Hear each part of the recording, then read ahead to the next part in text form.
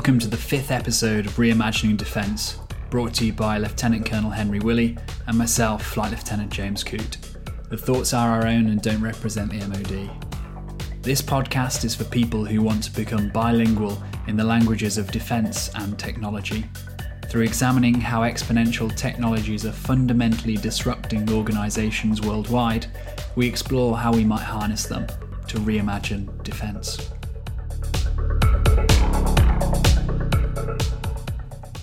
If data is the fuel, AI is the engine that turns this fuel into power. AI has been around as a concept since the 1950s, but only recently, due to the exponential improvements in computing, the advent of deep learning, and the convergence of technologies enabled by the cloud, are we starting to suddenly see that AI's effect on the world will be profound. In this episode, we'll explore how AI already affects our everyday lives through the humble Google search, what happened when an AI ran for mayor in Japan, and finally, what an AI-led section attack might look like. So what is AI? Put simply, it's the concept of a non-human entity like a computer, performing tasks typically requiring a human level of intellect. Perhaps learning how to play chess, then beating a human, or something more useful like learning how to diagnose breast cancer from a mammogram, then outperforming doctors. Machine learning, or ML for short, refers to the computing methods that actually underlie AI. So for example, Google search possesses a degree of artificial intelligence due to the machine learning algorithms with which it's built. One other term we want to touch on is deep learning, which is a powerful type of machine learning algorithm which has recently grown to prominence. Deep learning algorithms comprise neural networks that loosely mimic how the brain learns. Now, these algorithms win most of the world's top machine learning competitions, and indeed most of the use cases described in this episode use them. How ML actually works is probably best explained by the simple example of your email spam filter. With traditional computer programming, if you wanted to code a spam filter, you'd have to hard code some rules into it. For example, if terms like sex or congratulations you're our lucky winner were in the subject line, your spam filter might filter it. And this might be partially effective, but spammers would quickly work out a way to game your filter by simply choosing different subject lines, and you'd be caught in an endless game of cat and mouse. You'd also likely block some important emails accidentally too, especially if you're working at a sexual health clinic perhaps. Machine learning takes an entirely different approach. It doesn't require you to hard code rules. Instead, your program consists of a flexible machine learning algorithm which you train with millions of examples of which emails are spam and which aren't. It learns its own rules for identifying spam and then uses these to filter new emails as spam or not spam. There are a lot of reasons why this approach is more effective. Firstly, it saves the programmer a lot of time, as they don't have to come up with a long list of rules and continually update them. The machine learning algorithm does it automatically, learning from the examples you gave it. Secondly, the machine learning algorithm is not bounded by a human's attention span, nor a human's ability to recognize subtle or seemingly illogical patterns. This means it can look at millions or even billions of examples of spam and learn weak patterns such as very subtle clues in the text, the time it was sent or its format, which humans might never notice. This is a really simple example, but these principles of taking a flexible algorithm such as a neural network, training it on some labelled examples, then the machine learning being able to make accurate predictions when shown a new example it's never seen before, hold true to many modalities of data and can be applied to a remarkable number of problems. Let's first take the Google search. On the face of it, the Google search is very simple, yet it's a large part of the reason why we're able to act far smarter than our parents, even if we have the same natural ability, because almost every bit of information we could ever desire is at our fingertips. Just imagine what it was like for our parents back in high school. If they wanted to know how far away Mars is or who Fermi was, they'd have to look in the library. We simply type into Google search and have the answer provided in short form, video form, image form, and essay form in milliseconds. The behavioural economist Yan Chen quantified just how useful this is. He gave people a list of questions in 2014 and gave half of them access to the internet and half to a library. Those with access to the internet won, unsurprisingly, by on average 15 minutes per question. Considering that Google performs 3.5 billion searches per day, the machine learning powered search engine is saving thousands of lifetimes of wasted time a day. But what does machine learning have to do with a search engine, you ask? So let's lift up the bonnet on a Google search. First, you type in your query. Perhaps, what's a good chat-up line? Google uses a natural language processing algorithm, that is machine learning that makes sense of text, to work out the meaning of your request, whilst also automatically correcting your spelling mistakes and detecting the language it should display its search results in. Next, it starts to find relevant web pages by matching the keywords of your search to sites that contain them. Now it needs to rank the relevant pages. One of its relevancy machine learning algorithms learns which pages people with the same question have clicked on and stayed on, crucial for working out whether individuals found the page useful for finding a satisfactory answer. Others of the algorithms assess which sites are user-friendly, whether sites are reputable, and also whether sites work well across a variety of screen sizes and load quickly, crucial if you're looking for that killer chat-up line whilst on the tube on the way to your date, with brief moments of free Wi-Fi in each stop. Hopefully that simple example illustrates how machine learning can make perfect sense of an extraordinarily large and complex dataset in a fraction of a second, providing a resource which has transformed how half of the planet's population accesses information every day. Having covered two perhaps obvious examples of where machine learning touches everyone's lives, let's briefly talk about some data types other than text in emails and web pages to appreciate the ubiquity with which AI is beginning to affect our lives. Voice and the language it conveys is perhaps one of the fastest growing domains of machine learning, with a growing number of households now being occupied by Alexa or competitors' equivalents. These use machine learning algorithms to both continuously improve at understanding the exact words you say and also the meaning of your message, aka natural language processing. Future applications of this technology will get a lot more impressive, but potentially more invasive too. Google are working with Stanford at the moment on a natural language processing tool which will free doctors from having to write notes. The consultation will simply be recorded, and their tool won't simply transcribe it, it'll instead summarise the key information from the consult in a concise format and then record that in the notes. Given that many clinicians spend 60% of their job simply entering patient notes into an electronic patient care record, this could lead to incredible redistribution of their efforts to actually caring for patients. Imagine such a tool being developed for automatically collating the minutes of your meetings too, or logging queries in a call centre. iFlyTek, a Chinese company that specialise in AI and particularly natural language processing, have created a world-leading natural language generation product, which uses machine learning trained on an individual's voice not just to understand it, but to mimic it, both in the individual's native language and even in other languages too. They trained their algorithms on a number of recordings of Donald Trump's voice, and then used his voice to give the introductory speech to a Chinese AI conference. Take a listen to this. I'm very happy to meet you here on iFlyTek's annual announcement. It's a great thing to build a better world with artificial intelligence, AI first. 第一次来到中国，我非常高兴。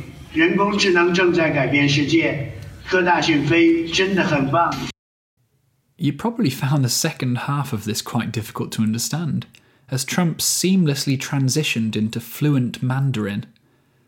Applications such as this will not only be useful to us on operations, as our interpreters are converted to a phone application that speaks with our own native voice and intonation, but also threaten severe disruptions through information operations. Imagine if the Chief of the Defence Staff received a fake phone call from a convincing voice mock-up of the Prime Minister, giving him instructions that manipulated his actions. Now, if you checked out the video of Trump opening this conference, you would also be able to see President Trump's lips moving in time with the speech, showing that machine learning models can be combined to analyse data from multiple modalities and produce a coherent output across the auditory spectrum and the visual spectrum. Computer vision is the application of machine learning to images and video and is potentially another massive disruptor. The Chinese company Beidou has claimed use of computer vision to identify people with fever passing through Beijing rail station, screening at a mass scale for coronavirus so these individuals can be prevented from getting on public transport and infecting large swathes of others. Other examples include KFC in China, who allowed people simply to pay by having their face recognised by cameras in the takeout and their account automatically charged.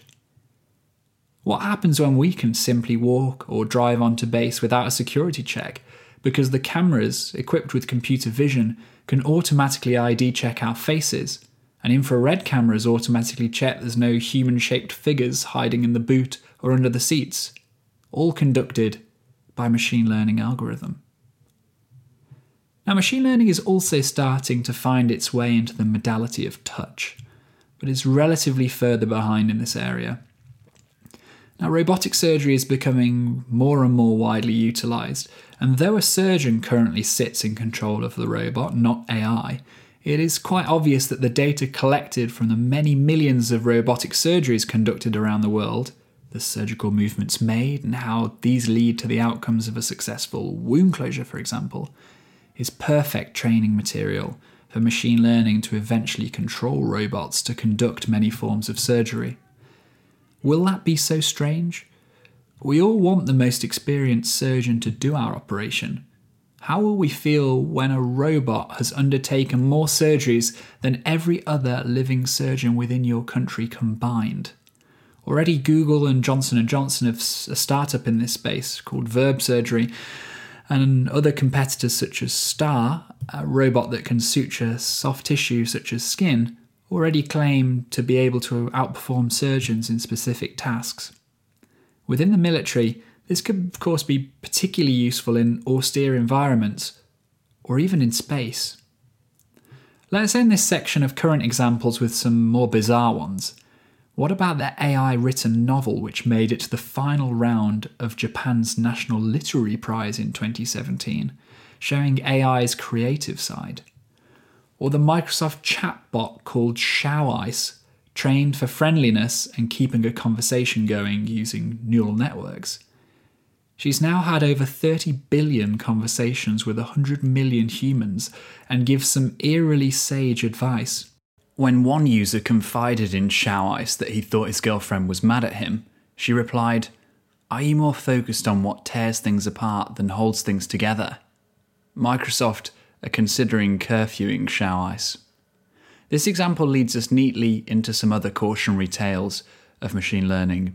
First of all, as discussed in the data episode, with machine learning, the predictions made by an algorithm are directly related to the quality of the data. If the data contains biases, guess what? The machine learning is going to be biased.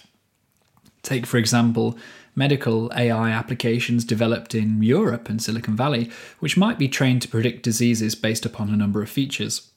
Since, however, the data that was used to train the algorithms is predominantly Caucasian, ethnic minorities may be underserved and the advice given to them of a lower quality. Or what about legal assistance machine learning algorithms that suggest bail amounts and sentence lengths that some individuals are concerned reflect racial biases in past court cases that form their training data? Secondly, the quantity of data needed for impressive performance is vast. So unless data is massive and systematically collected, AI performance will be undermined. To give but one example, take Google DeepMind's work on identifying diabetic eye disease from a picture of the back of the eye. Their neural network is now extremely accurate, outperforming experienced eye specialist doctors, but took over 100,000 examples to train, each one independently labelled by 7 eye specialists. An absolutely vast data set. Appreciating this context, we have to realise the importance of collecting data systematically and storing it somewhere that's accessible, the cloud. Thirdly, it's worth nodding to the fact that if you're holding a hammer, suddenly everything looks like a nail. Some leaders are perhaps besotted by the thoughts of ML as the next new thing, and suddenly machine learning might seem like a wonder tool. Solutions should not just be built around ML because it exists, but should use it when it's required and when it can add value. Avoiding these pitfalls will need appropriate leadership from a centralised specialist function that lays down the foundations for machine learning by building safe and secure infrastructure, defining best practices and guidelines, and overlaying appropriate governance. This will lower the barrier to entry for our personnel and enable them to build higher quality products, an approach we outlined in the previous 2 episodes, referred to by some as the base layer approach. Having now explored some examples, let's dive deep into a few examples of where ML might utterly revolutionise the way our military acts, first by taking some inspiration from NASA and a British startup. Forest fires can be absolutely devastating to individuals' livelihoods and contribute significantly to global warming too. Spotting them early and taking quick action to prevent their spread is critical. Keeping eyes on the ground is simply not feasible, so NASA trained neural networks to identify and map forest fires from satellite imagery with an accuracy of 98%. This means that orbiting satellites can provide real-time, eyes-on monitoring of the globe for early detection of forest fires and alert the fire services instantly if one is spotted. The AI never sleeps and rarely misses a beat. Even with emergency services having put out the fire rapidly due to the early warning though, large areas may still have been devastated by the blaze and subsequently require replanting. British startup Dendra have found a machine learning centred approach to this problem. They map the area devastated by the fire, then use another machine learning algorithm to plot optimal routes for autonomous drones that then fly through these deforested areas, shooting pods full of seeds and nutrients into the ground at optimal spacing. A single human operator can control 6 drones and replant up to 100,000 trees per day. What could the military train neural networks to identify with real-time satellite imagery and autonomous drones? Use the satellite imagery to track refugee crises in real time and autonomously drop off vital medications and supplies to those that need them most? Or perhaps use the imagery to identify terrorist training camps and automatically deploy covert drones to silently sit above them and gather further intelligence upon them. Having thought about how machine learning might be used to automate intelligence gathering, or an action which might otherwise take humans some time, let's also face up to the idea that machine learning might one day prove to be a useful commander. This might sound crazy, but already an AI ran for mayor in a province of Japan in 2018. It gained 4,000 votes and finished in 3rd place. Let's imagine the command and control of a number of sections carrying out an attack on a number of enemy positions simultaneously. Tactics need to be devised, but then they need to react quickly to what occurs on the ground, often a highly complex combination of actions. Get the decisions wrong, and lives are lost. Now there's already no doubt that machine learning can outperform humans at complex tactical board games such as Go, which has 10 with 170 zeros after it number of potential moves. Which begs the question, how many potential moves does a section attack have? Making the case even more compelling, is the fact that machine learning as a commander would never get tired or let its emotions come into things, has the computational power to train itself on many thousands of previous skirmishes, more than any military commander could ever hope to, is able to think unconstrained by culture and uniform training, and can run accurate simulations of what might happen and provide all but the most complex decision in microseconds. This concept, which some refer to as algorithmic warfare, is exciting but challenging, not only from an ethical standpoint, but also from a practicality one. Some may argue that no machine learning will ever replicate the situational awareness of a military commander at a tactical or strategic level. Time will tell. What is important to note, though, is that we do not have a sixth sense, commanders, doctors, or investors alike. Making better sense of data is what leads to better decisions, and as ML continues to progress exponentially and meets the exponentially increasing quality and quantity of data provided by IoT sensors, as a soldier, I'd want the decisions that reach me to arrive in microseconds, have been simulated 1,000 times whilst I've been waiting, and to have taken in many magnitudes more information than my commander ever could have. That being said, we also have to appreciate that currently ML excels at bounded tasks, but simply can't match a human's judgment across domains, nor can it interact with humans with compassion or empathy. Realising our unique human abilities and limits, then augmenting them appropriately with machine learning, is the immediate challenge for our leaders over the coming years. To conclude, I suspect many of you have been shocked by some of the examples in this episode, and how far ahead the private sector, in some cases, is racing ahead of defence. Getting to grips with ML needs to be on every military leader's radar, because, as Henry pointed out in the first episode, digital transformation is 90% about people and only 10% about technology. We're intrigued as to what thoughts the episode has sparked within you.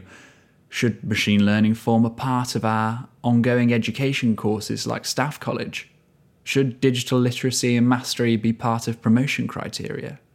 Should soldiers be encouraged to take secondments in private companies at the cutting edge of ML so they can bring these skills back to the military? We're excited to hear what you think.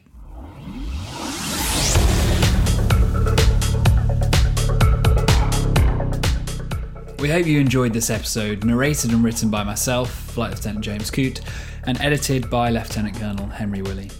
We'd like to thank AADP, the Army's Advanced Development Programme, and the RAF Medical Services for allowing us the journalistic freedom to create this podcast. The thoughts are our own and do not represent the MOD or these organisations.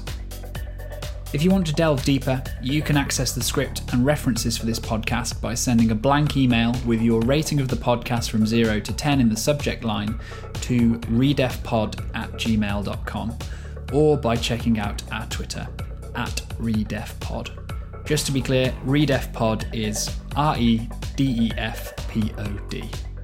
For those who want to learn how to code, apply data science, or learn agile project management techniques, check out the J-Hub coding scheme, where you'll get paid up to £500 for learning these skills and have your achievement logged on JPA.